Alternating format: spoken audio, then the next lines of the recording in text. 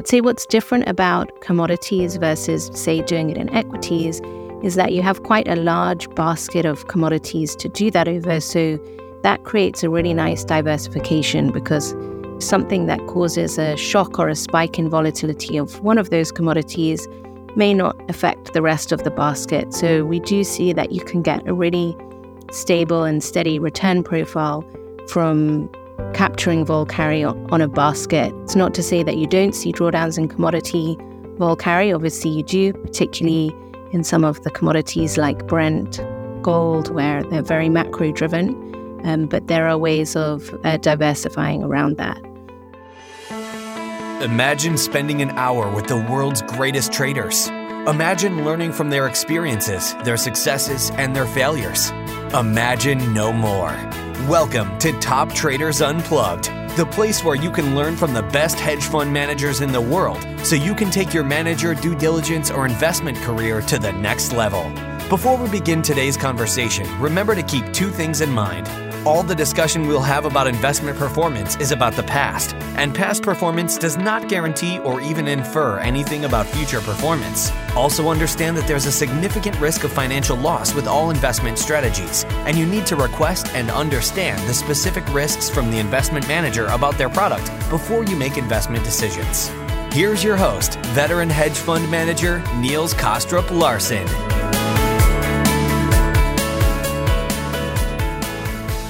Welcome to another episode in the Open Interest series on Top Traders Unplugged, hosted by Moritz Siebert. In life, as well as in trading, maintaining a spirit of curiosity and open-mindedness is key, and this is precisely what the Open Interest series is all about. Join Moritz as he engages in candid conversations with seasoned professionals from around the globe to uncover their insights, successes, and failures, offering you a unique perspective on the investment landscape. So with no further ado, please enjoy the conversation. Hey, this is Moritz Siebert, and I'd like to welcome you to episode number 2 of Open Interest on Top Traders Unplugged. Today, I'm in New York, and I'll be speaking with Maia Mathieson and Faheem Osman, who work for Macquarie Bank in London. I met them there last week in person, and I thought that we should speak about Macquarie's Quantitative Investment Strategies business, or QIS business in short, especially in the space of commodities. And I thought I should really invite them because I found that there are some really interesting similarities, but also differences between these quantitative investment strategies and what hedge funds and systematic traders do. These similarities and differences, the risk premia which drive these strategies, and the QIS business in general are going to be the subject of my conversation with Maia and Faheem today. And so without any further delay, to both of you, Maia and Faheem, welcome to Open Interest. Thanks, Moritz. So you're both in London today. Before we get going, I'd like to set the scene a bit. Quantitative investment strategies, we will abbreviate it probably most of the time with QIS. This is a big and still growing business, not only for Macquarie, but for many investment banks around the world. Before we take a deeper dive into that and what you do there, give us a little bit of a background. Who are you? You work obviously for Macquarie, but what brought you there? What's your background? Just present yourselves to the audience. Yes, so for me, I worked in another bank, and then in 2012, I joined Macquarie really to help set up the commodity index business. Macquarie has a very big presence in terms of commodity trading in the physical markets and with corporates, and they had decided there was an opportunity to expand their offering to the investor space. So I joined in 2012, and we started setting up a commodity index business and quickly realized that the opportunity and the demand was moving more towards, at that time, what we called alpha strategies, now risk premia or QIS, but really indices and products that were delivering some return that was uncorrelated with market betas. So we grew that business in the commodity space, really hinged and worked together with the commodity fundamental guys at Macquarie to build up some good strategies there. And then about 5-6 years ago, we decided there was an opportunity to use that platform in the cross-asset space. So now we are a cross-asset QIS business here at Macquarie, but commodities remains very much an area of expertise. It's in our DNA. So it's great that we can focus on that today. Great. How about you, Faheem? So I've joined Macquarie just under 7 years ago. I joined to lead up the product development and structuring team. Before that, I was at another bank doing something very similar for about 10 years, initially starting off in the trading side in natural gas and gold, and then moving over into the index business to help build indices. So pretty much most of my career has been spent developing systematic strategies and these risk premium indices. Fantastic. So both of you are true experts in the space. Maia, it was interesting. You mentioned that you started with the commodities index business, given Macquarie's background in that space, but now it's a cross-asset business. So is it fair to assume that you run these strategies on equities, on fixed income instruments, in the currency markets, maybe credit even, volatility, commodities, all of the above is what you guys do and focus on in the QAS team? Exactly that. We're one team with a structuring function that Faheem runs that look at all asset classes, but we have people within that specializing in each of those different areas. But what I think we'll see and we'll talk about today is there's a lot of cross-pollination of ideas. Something that works in commodities actually might be an interesting idea to explore in equities and vice versa. So it's a great place to be in terms of covering all of the asset classes, but still a lot of what we do is in commodities because it's such a rich place to extract risk premium. We find that really people like to include commodities where they can in a risk premium portfolio because of the properties that we can speak about today. Faheem, when we met, you mentioned something about the size of that business, which I think we should speak about so that people get a view of how big these businesses, or your business in particular, really are. I found it surprising, but maybe give us those numbers again, like, to what extent have these businesses grown and what's the volume? Yeah, so I think with factor investing, it's been around for a very long time, but I think what we've seen more recently is more and more investors are looking to QIS for the benefits that it provides in the portfolio, diversification being really one of them, or the main reasons investors would look to QIS strategies.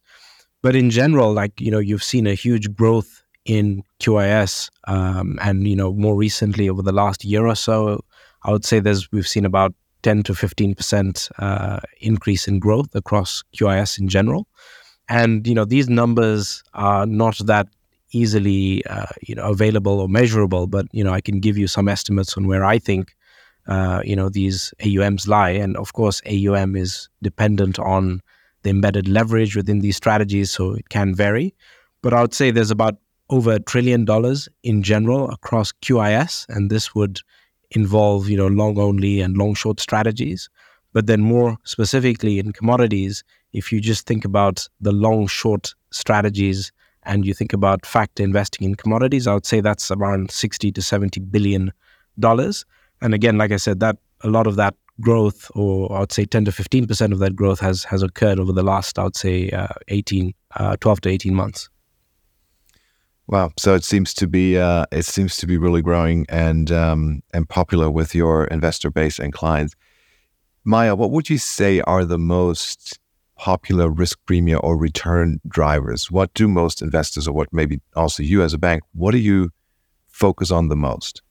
So in commodities, you'll find similar factors to what you find in other asset classes. So the most popular, or those that form the biggest parts of portfolios, I would say firstly carry, which in commodities at Macquarie we mean curve carry, so taking positions on different points of the curve and extracting some value by the relative roll yield. Also vol carry, so systematically selling volatility and capturing the difference between implied and realized.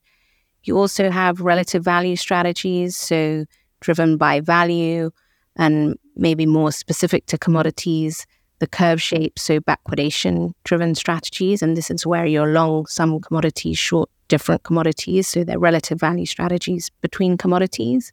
Then we also have trend following, very popular, particularly for commodities. And some of the off-benchmark commodities, the returns in that space have been really strong. So definitely seeing more interest there. And then we also have congestion strategies, which are driven more by index flow and investor flow. And we have strategies that trade around that and generate some return as well. But I would say the interesting thing about these commodity strategies is outside of that congestion factor, they are typically being driven by really fundamental physical features of the commodity markets. And that's what makes them quite interesting, quite robust, and quite high capacity, even compared to other bigger asset classes like equities and FX. Let's speak about that, because this I find interesting. You just mentioned something which I think is very important. You said aside from the congestion strategies, there is real fundamental drivers or reasons why these risk premia exist. So maybe if I can just say that, I think what you mean with these congestion strategies, for people who've never heard about this, is there's certain periods during the month or days during the months where there's a lot of flow that comes into the market that's essentially one-sided from, say, large commodity indices, for instance. And, there is an impact which the rollover process of these commodity indices has at that specific point in time. It is known, and by providing liquidity to these flows, you can essentially earn a liquidity premium or a congestion premium. Is that a fair summary? Excellent summary. Okay. And but this, like you said, this is not really structural. This is the way the market is currently set up in terms of flows and where the investment dollars lie, essentially. But when we speak about carry, for example, you say carry is really driven by fundamental factors or other things in the commodity markets which are just a fact, which are there. They don't depend on flows. Can you go into some detail around that, please? Yeah, of course. So let's take carry as a really good and fundamental example. This factor is driven by the storage cost of commodities. So what we mean by that is when you look at a commodities futures curve, typically, not recently, but typically over the long term, those futures curves trade in contango. So the front month contracts are cheaper than the further dated contracts, and the difference in price between each month tends to be biggest at the front of the curve. So the reason for that is that commodities are obviously physical items, and it costs money to store them, insure them, finance them.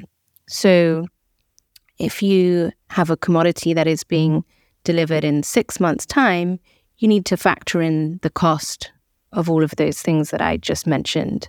And some commodities have pretty high storage costs due to their nature. So something that is flammable and a gas, like natural gas, you need very specialist equipment to store that commodity. So we typically see very large contangos at the front.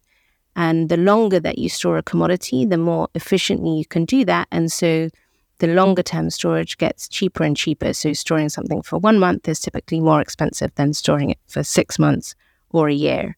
The same, for example, another great provider of carry is lean hogs. So hogs being a live animal, you have to look after them. They need specialist care. They take up quite a lot of space relative to their value. So again, you see quite steep contangos at the front of those curves that then evens out. And so what we do in a carry strategy is typically we're short the front part of the curve and we're rolling down the curve, and we capture that negative carry that you see at the front of the curve. And then you're long a further dated part of the curve where that carry is smaller. And so you're paying a smaller cost of carry than you are receiving, and that differential is the carry return.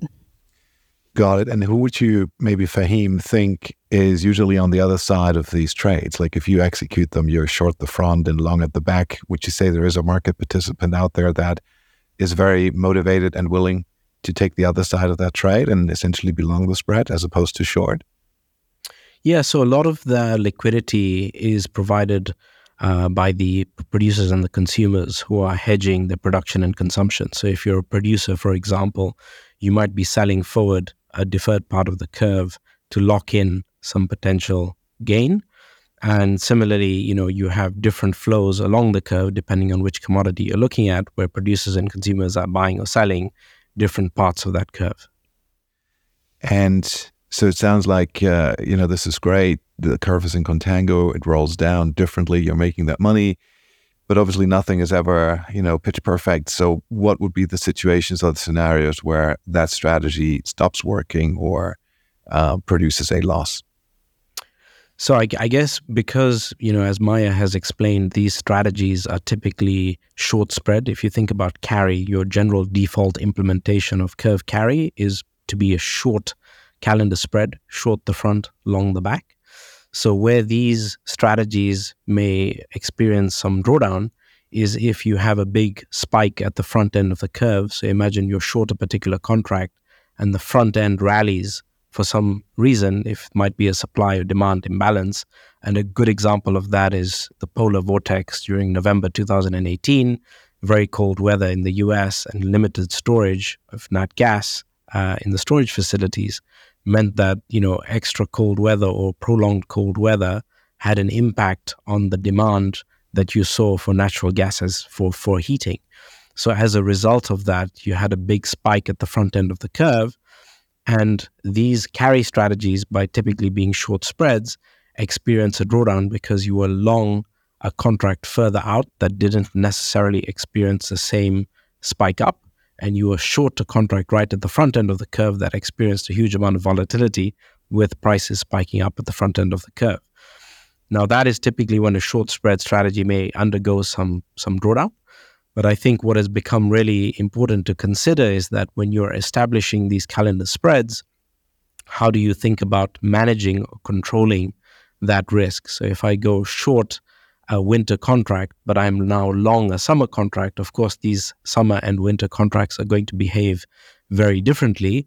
Therefore, in your construction of your strategy and in the design, you may want to account for that and perhaps adjust your spreads so that you're not crossing these seasonal, these two different seasons. Right. It sounds like, as probably with any kind of carry strategy that we can think of, it works well, it carries well if kind of like the world doesn't change, if nothing bad happens, you're expecting to realize the profits that you see on the curve. But, if something weird happens in the world, you enter a drawdown and you lose money. So it's generally, I would say, probably a left-tailed, negatively skewed strategy. And the question is, like, do your investors or your clients realize that and therefore say, let's combine a bunch of different strategies, because you obviously have more than one, and create a portfolio so that the overall experience is going to be more diversified and more stable over time? Yeah, so I think a lot of these strategies, each factor will have a different performance profile. And you are right that some factors have negative tails. If you think about vol carry, for example, where you're harnessing the difference between your implied volatility and realized volatility, yes, those strategies will have negative tail.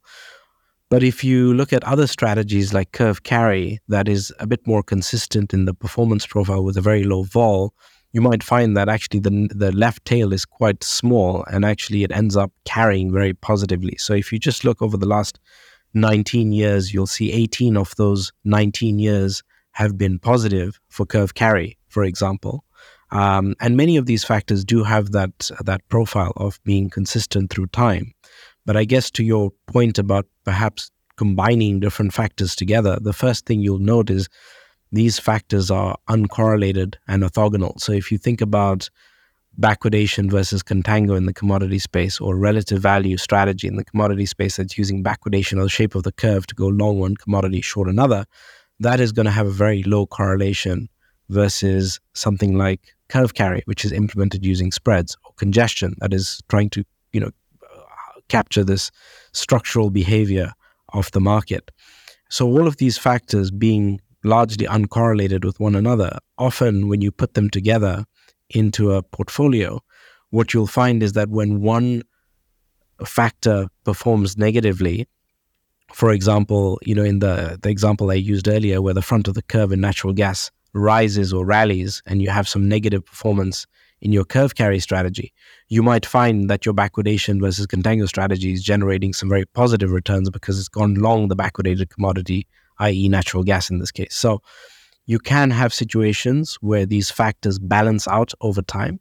And I think we've, seen a lot of interest from investors to look to diversify their portfolios with QIS, but within QIS itself, diversify the portfolio across the different factors and even across asset classes. So in a minute, I'd like to speak about your investor base and, who's generally interested in getting exposure to these strategies. But before we go there, Maia, you just mentioned a few minutes ago volatility carry or vol carry as another structural factor. Can you enlighten us a little bit about this? Like, why does that factor exist in the commodity space? Is it essentially the same risk premium that you would also see in the equities world, where you have, implied vol trading in general, but not always, higher than realized volatility? Is it the same behavior, or is there something else going on?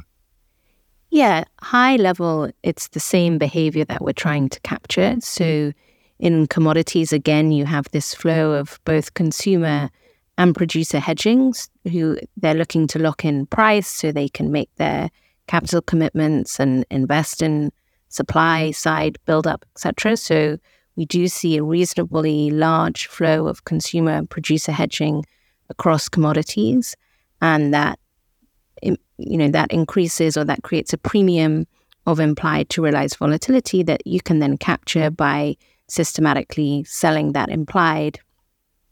And we do that. I would say what's different about commodities versus, say, doing it in equities is that you have quite a large basket of commodities to do that over. So typically we're including, anywhere from 5 to 15 commodities in our vol carry baskets.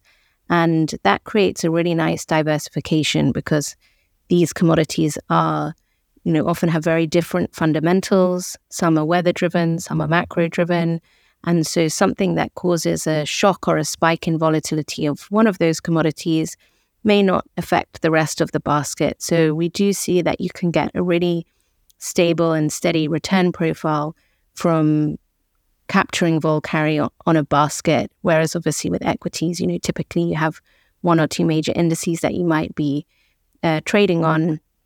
And when that blows up, you can see a significant drawdown. It's not to say that you don't see drawdowns in commodity vol carry. Obviously you do, particularly in some of the commodities like Brent, gold, where they're very macro driven.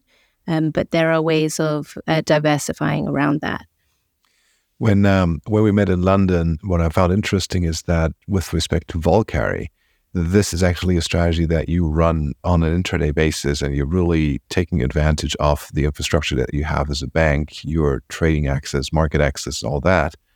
Whereas, some of the other strategies, for instance, congestion, where you have essentially business days number 5 to 9, where, for example, the GSCI index executes the role, that is an end of day kind of strategy, which, somebody else could probably run as well, maybe not as efficient as you can, but, this volatility carry intraday delta hedging, that I thought was really interesting because it is just like the do-it-yourself type of behavior, or the do-it-yourself option doesn't really exist for other people. Is that fair to say?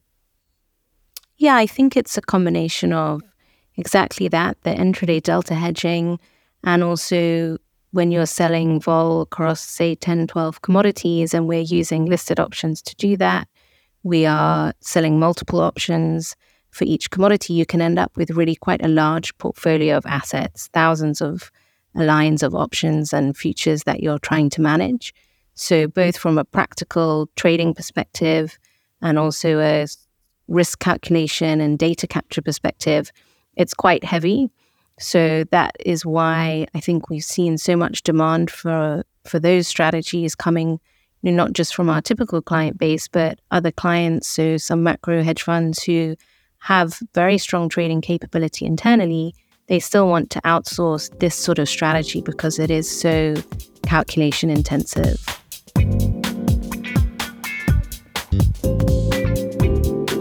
Right. So let's speak about your investors. You've just mentioned the investor base. I mean, who are you in general or usually talking to, and who's interested in getting exposure to these indices and strategies? It's an amazingly broad audience. As Faheem said, the space has grown both in terms of size, but I would say also in terms of breadth of people who are interested in these strategies. But our core client base remains pension funds, asset managers, insurance companies, and they're often coming from a place where they see risk premia as an asset class in its own right. So they're allocating to strategies across different asset classes, and commodities forms a reasonably big part of that. I would say typically in a risk premium portfolio can be anywhere from 15 to 30% of the risk will go into a commodity strategy.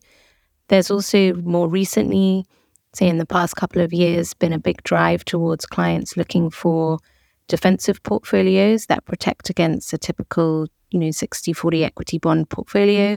And they are using systematic strategies to create some kind of defensive or hedge overlay to that portfolio. And they can combine more typical hedges, so buying volatility, buying puts and equities, with some defensive risk premium, so strategies that perform particularly well in a downturn, and then some positive carry strategies to pay for those hedges. So we've seen also increasing demand to include commodities in those portfolios because something like a curve carry, as you said, has a ongoing positive carry, but it does have a bit of a defensive lean in terms of the return if you construct it in that way. So I'd say that's our core client base, but we also see increasing demand from hedge funds, from corporates, just looking to generate a return that's complementary to their other activities. And something like vol carry is very complementary to trend strategies, for example. So people running trend strategies are coming for specific premia that are complementary to what they're doing. I found that very interesting when you mentioned that last week, that your client base includes hedge funds. I would have thought that, the hedge funds, they would produce their own risk premia or return stream and not go to a bank for additional sources of alpha or risk premia exposure. But you said, well, they do. And maybe it is exactly because of infrastructure bottlenecks that you have essentially a trading business that can execute these delta hedges more efficiently, cheaper during the day than a hedge fund possibly could. And so they become your client. Is that correct? Yeah, obviously there's plenty of hedge funds who have an amazing internal trading capability and data processing, but some maybe who are not commodity focused find some efficiency, both in terms of cost and also just in terms of time spent and risk management to develop those strategies, to implement them, to gather all the data. They may find that it is more efficient to outsource that to a bank. We also trade a lot of bespoke strategies. So for clients who, like that, who are really deeply in the details of the market and have their own views on how things should be implemented, we can support that too. So we can take our strategies, change the rules, change how some of the ways that they're working to suit a very specific purpose. And I think that's also been helpful to some of that particular client base. Right. I mean, as we were, mentioning some similarities and differences, I mean, a difference clearly with QAS strategies is the delivery formats that are available to clients. So for instance, when you think about an insurance company, they could get exposure to a risk premium or factor strategies in the commodities or equity space through a swap, or you could probably wrap it into a node. It can have an ICE and become tradable. It has daily valuations. It is, I presume, also fully transparent to the client, because what you do is, at the end of the day, entirely rules-based. We haven't mentioned that yet, but it's entirely systematic. It's written down in an index methodology document. There is a benchmark regulation concept around it. So this is I presume is a great advantage for the client. Would you agree with that? Absolutely. So no matter what the client is trading, at the end of the day, they will get a position file that explains exactly what was in the index, what drove the return, down to the individual futures and options level. So for clients that are looking at their risk, they'll see exactly what positions were in the index. And as you say, all of the rules of the index are fully transparent. So that does also provide a lot of comfort to clients that they know what they're getting, but it saves them the trouble of, dealing with multiple exchanges, contract types, all of the rolling, and completely removes any risk of physical delivery, which particularly for institutional clients is something that they're very much keen to avoid, or they're simply not allowed to trade commodity futures directly in some cases. Right. And what would you say? I mean, certainly there must be also investors for whom this is not good. They're reluctant to explore the space, or they don't want to have anything to do with it. What would you say are the main reasons for that if you come across clients like this? I think the two things that come up quite a lot are regulatory concerns, particularly around UCITS. So sometimes investors running UCITS fund think that you cannot trade commodities within that kind of vehicle, but that's certainly not the case. Actually, the majority of our business in Europe is with UCITS funds, but you just need to abide by the guidelines, which are very clear and explicit. One of the key conditions there is that you have to trade a diversified exposure, diversified index. You cannot trade one single commodity. Whatever you're trading has to trade multiple commodities. But that's the case anyway for most of our indices, because as we spoke about, that diversification is really a key part of what makes these strategies robust and delivering a consistent return. So typically that's not a problem. Then the other thing that comes up, I would say somewhat more recently has been a topic, is around ESG. So that's a concern for a lot of investors, whether they want to be seen to be putting money in this space or having some sort of carbon footprint. But that said, I think the direction of those conversations is going more in the direction of what commodities do I actually need in my portfolio to protect against future inflation, or how should I position myself to better be hedged against energy transition and how that might affect my clients' disposable income or some of the other assets that they have in the portfolio. So I think we're going more in the direction of tweaking the portfolios or tilting them towards an energy transition focus versus excluding commodities altogether.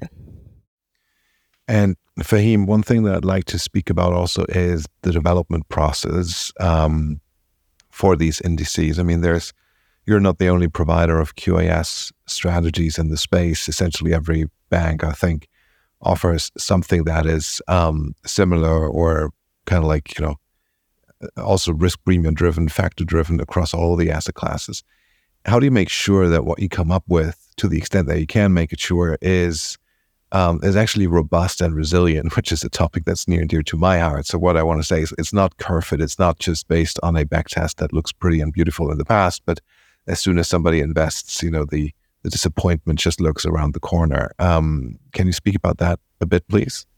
Yeah, sure. I mean, for me, the way I like to think about product design and strategy design is really to think about the idea of why something should work, and then put that together in terms of the strategy, code it up, use the data that you have available as far back as you can, see what that looks like historically. Of course, this is a simulated back test, and you've got a sense of how the parameters that you've chosen make the strategy work or not work. But I think thinking about the idea from the bottom up is the approach that we like to take. So really try and justify why something should work to begin with. And then once you see what that looks like, then you really, engage with the broader teams that you have at your disposal. So for example, we spend a lot of time with our traders who have really in-depth experience and knowledge of the markets that we trade.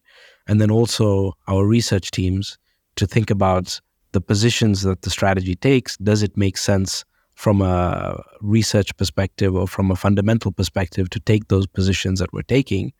And then you build upon that. So then at the end of all of those discussions, you come up with a product that you initially thought would work. You've seen that it does work. And then to convince yourself, what I like to do is to run sensitivity analysis on the parameters that you've chosen. And for every single strategy that we launch, we have a set of robustness analysis and parameter analysis that we have run to ensure that what we have selected is not just by chance the set of parameters that works, but we really like to look for a region of stability.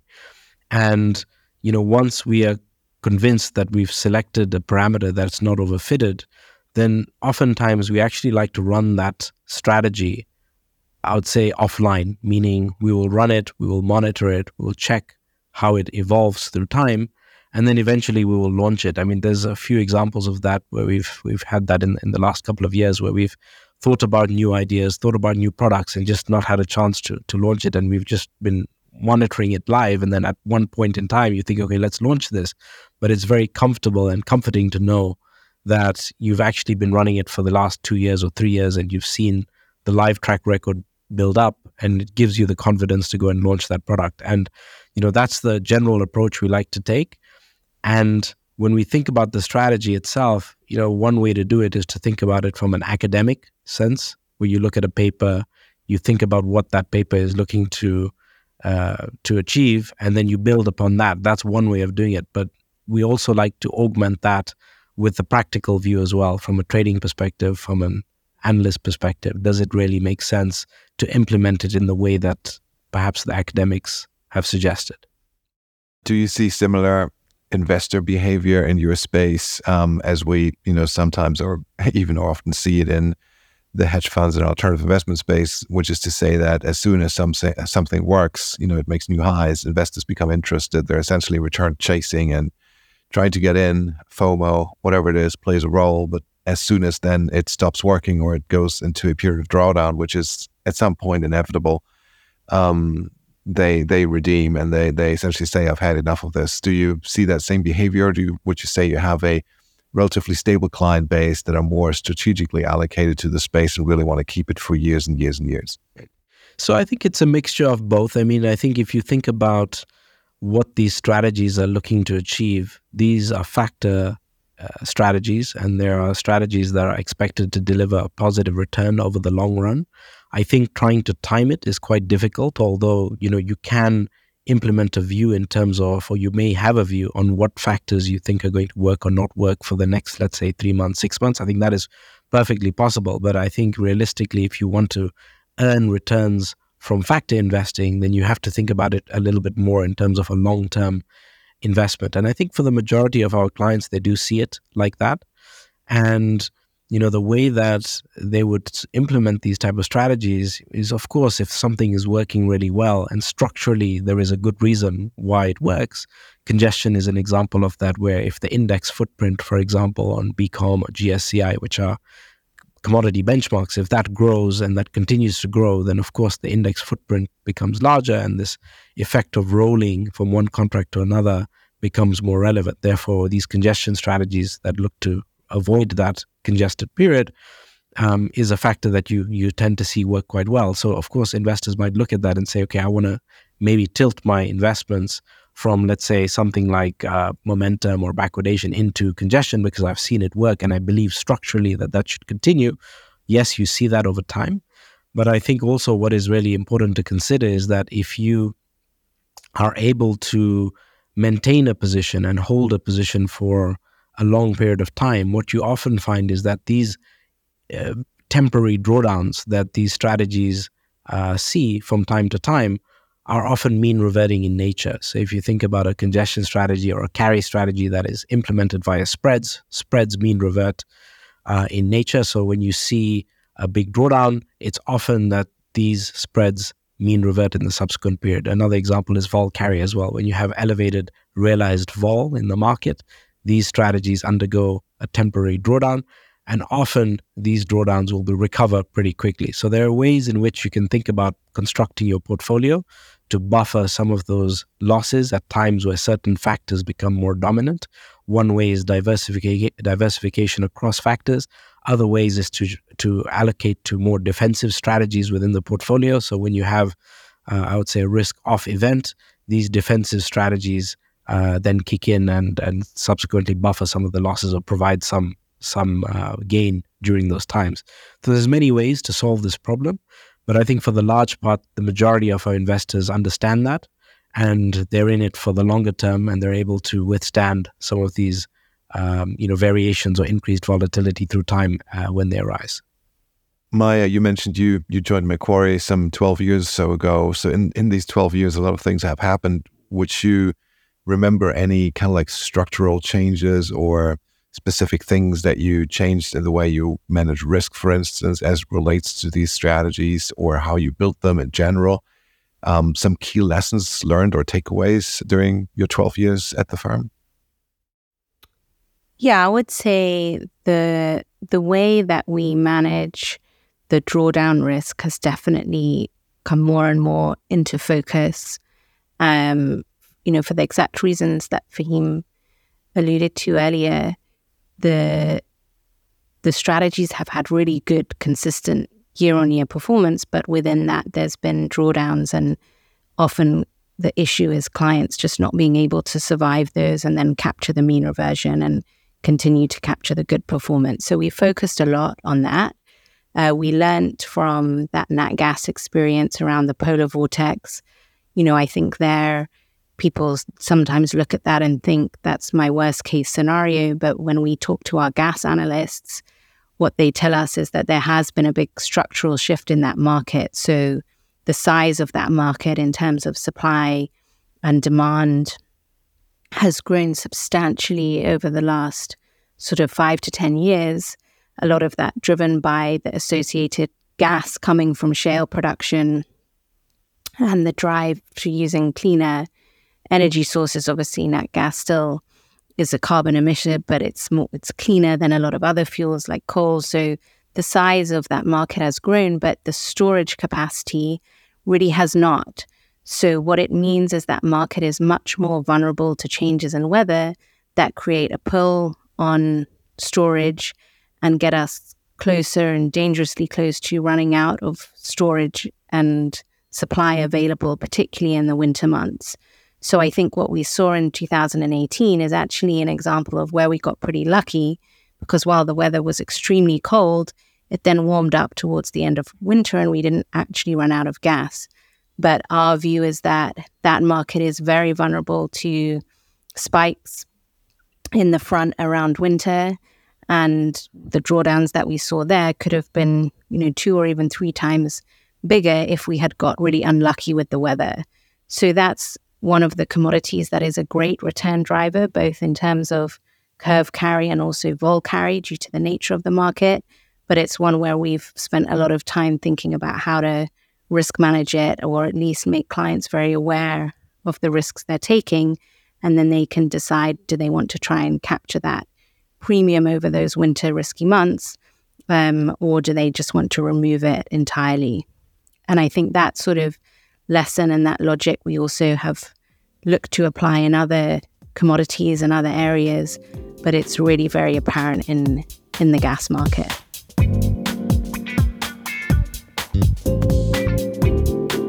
I'd like to speak about, the potential for innovation in with these strategies, maybe with respect to alternative data or machine learning techniques. Before we go there, allow me to step back on the congestion or GSCI BCOM indices. Faheem, you have mentioned that probably a lot of investors implement long exposure to commodity indices during inflationary periods of times or in expectation of inflation. But have you seen the landscape change, given that a lot of people are now aware that GSCI and BCOM roll during certain periods of time? Would you say they're trying to step away from that? It's like, let's enhance that beta exposure by, allocating money to indices that roll differently or avoid that congested period or have a more constant maturity type of exposure to these contracts? Yeah, so clients have always been looking to enhance their long-only allocation to commodities. And the way in which they do that can be, you can think about avoiding the congested roll window. You could think about weighting your commodities differently. You can think about having an indicator on top, like a momentum indicator or something like that. So that has always been the case. But what we've seen, I think, since the middle of 2020, after, or during the recovery post-COVID, is you had a lot of investors looking to allocate or increase their allocation to commodities, mainly to protect against inflation. And when they thought about doing that, and when they thought about upsizing their commodity allocation, if you think about what was happening to the curve at the time, the curve was in steep contango as you had just come out of COVID. And from that point, the demand for commodities as an inflation hedge and also just the global economic recovery had meant that a lot of the momentum or a lot of the appreciation in the prices of these curves occurred at the front end of the futures curve. So in fact, if you were to think about investing in any form of commodity allocation, the most opportune or I would say most optimal part of the curve was really the front end. And that is precisely the exposure that these very traditional benchmarks were providing. So I think in that period from middle of 2020 to let's say the middle of 2022, it was really the front end of the curve that was generating a lot of the positive returns. But outside of those periods, there is a huge amount of emphasis and focus on how do you maintain exposure to commodities, but be very mindful of the fact that, okay, after the recovery, now prices might not be as bullish as they were before. And if the curves rotate back, let's say into contango, how do you mitigate the negative performance that you might incur as a result of holding commodities? So that might mean moving the allocation further down the curve where let's say the volatility is subdued, or perhaps overlaying, as I said before, some indicator or some form of differentiation between choosing the commodities or perhaps choosing the exposure to your commodity allocation in light of how the environment is changing. So that focus has always been there, but I think the focus shifts depending on the environment that you're in. And are you making more and more use of, say, alternative data or machine learning techniques? To come back to the point that I just mentioned earlier, is this an area of innovation that you actively follow through? Yeah, so we have spent a lot of time looking at machine learning and alternative ways of creating strategies. So we've actually launched a few strategies in that space already. But I think what is really useful when you think about machine learning is that the machine learning technology gives you a lot more capability to consume and to cater for different types of data. And that can be an enormous amount of data that you put into your model, and the machine learning will dictate or assess through time the relative importance of these features or of those data streams. And if you look at how that evolves through time, when the machine learning model is able to tell you, let's say 10 years ago on a simulated basis, there were, let's say, 5 factors or 5 features that were relatively more important than the rest. But as the environment changes and as the market evolves, you might find that 5 that was initially very important turns out to be only 3 that is more relevant now. And there are 2 or 3 other indicators or features that have become more relevant in the recent past. And I think that's ability of the machine learning model to do that for you has been immensely helpful. And what that ends up resulting in is that you're able to use more data than you were able to use previously in a way that investors are becoming more and more attuned to being familiar with in terms of how those models operate, and ultimately leads to a return stream that is largely uncorrelated to, let's say, a traditional QIS implementation that is, let's say, based on one information source, let's say prices, for example. Faheem, what do you think? Can a commodity-focused QIS team like yourselves learn or have takeaways from other asset classes? Yeah, so, the way I like to think about this is, like we have cross-asset strategies that we develop products on. And the way that we like to think about it is that when you think about an idea or you come up with an idea, whether that be from an academic paper or it might come up from maybe a research piece that you're doing, is to really vocalize that and talk about that across the entire team. So within the team, we have people with backgrounds from equities, from FX, from rates, And a lot of these people have spent an enormous amount of time developing strategies themselves in their own asset classes. And having one team provides the forum where you're able to discuss the idea and really take your idea and make sure that you've tested all the different options and avenues to ensure you get to the end place or the end product that you're looking to create. An example of that is when you're thinking about, let's say, congestion, and you're thinking about congestion in commodities. Of course, it occurs because you have some structural reason why investors are doing a particular thing, so you therefore want to trade around that. But that idea is transferable across the different asset classes. So when you sit and discuss that idea and say, this is what I found in commodities and this is what I do to trade around it, or the other way around, you say, this is what I found in equities because perhaps there's some flow that I see in the equity space and this is what I do to trade around it, then that conversation is very helpful because somebody with a background in rates or somebody with a background in FX is thinking about the same structural flows that they see in their own markets. And therefore, you're able to combine your ideas together to create product that is harmonized across the different asset classes. And what's more is that once you design your product, you've designed it in a similar way. So the index manual and the methodology is written in a very similar way. So it's very easy for the end client to look at this and really understand across the different asset classes what you're doing. And that information sharing it's not just one way. It's not what the commodity team can learn from everyone else, or it's not the other way around too. It's more broadly, what do people learn from everybody else's experience? Right. And Maia, you mentioned when we spoke that there's an increased interest from clients in what some people call the non-standard commodity markets. Like it's not Henry Hub natural gas, but maybe UK gas or TTF, if you want to call that a non-standard market. Or we can speak about the China onshore commodities. Could you give a little bit of background on that? Like, what are the developments that you see in that space? Absolutely. So the main area in terms of risk premia where we see people incorporating those commodities is the trend space, where obviously the large number of assets that you have to take bets across, the better your return profile can look. So we see a huge demand from clients running trend strategies or buying our own trend strategies to incorporate some of these commodities, like particularly you mentioned TTF, UK gas, where we've seen extremely strong trends over the past year. So that's one area. The other area where I think clients find these commodities useful is where they're looking to hedge inflation, then taking exposure to the commodities that are driving their specific inflation in that region can also be very helpful.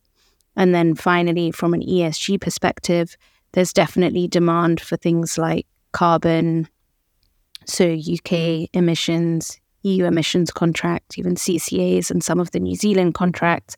People are looking to those as part of an ESG-linked portfolio.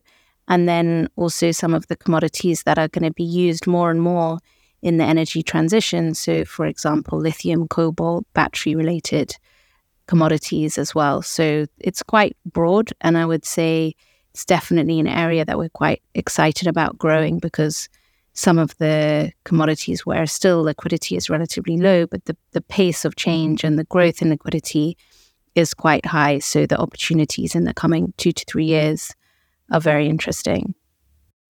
Do you include the onshore China commodities in some of your indices, and are they therefore investable or accessible for investors in an indexed format? So at the moment, we have clients who are trading these strategies, but individually as futures. So they would trade them separately outside of an index, but we do have trackers that track the performance of these underlying commodities.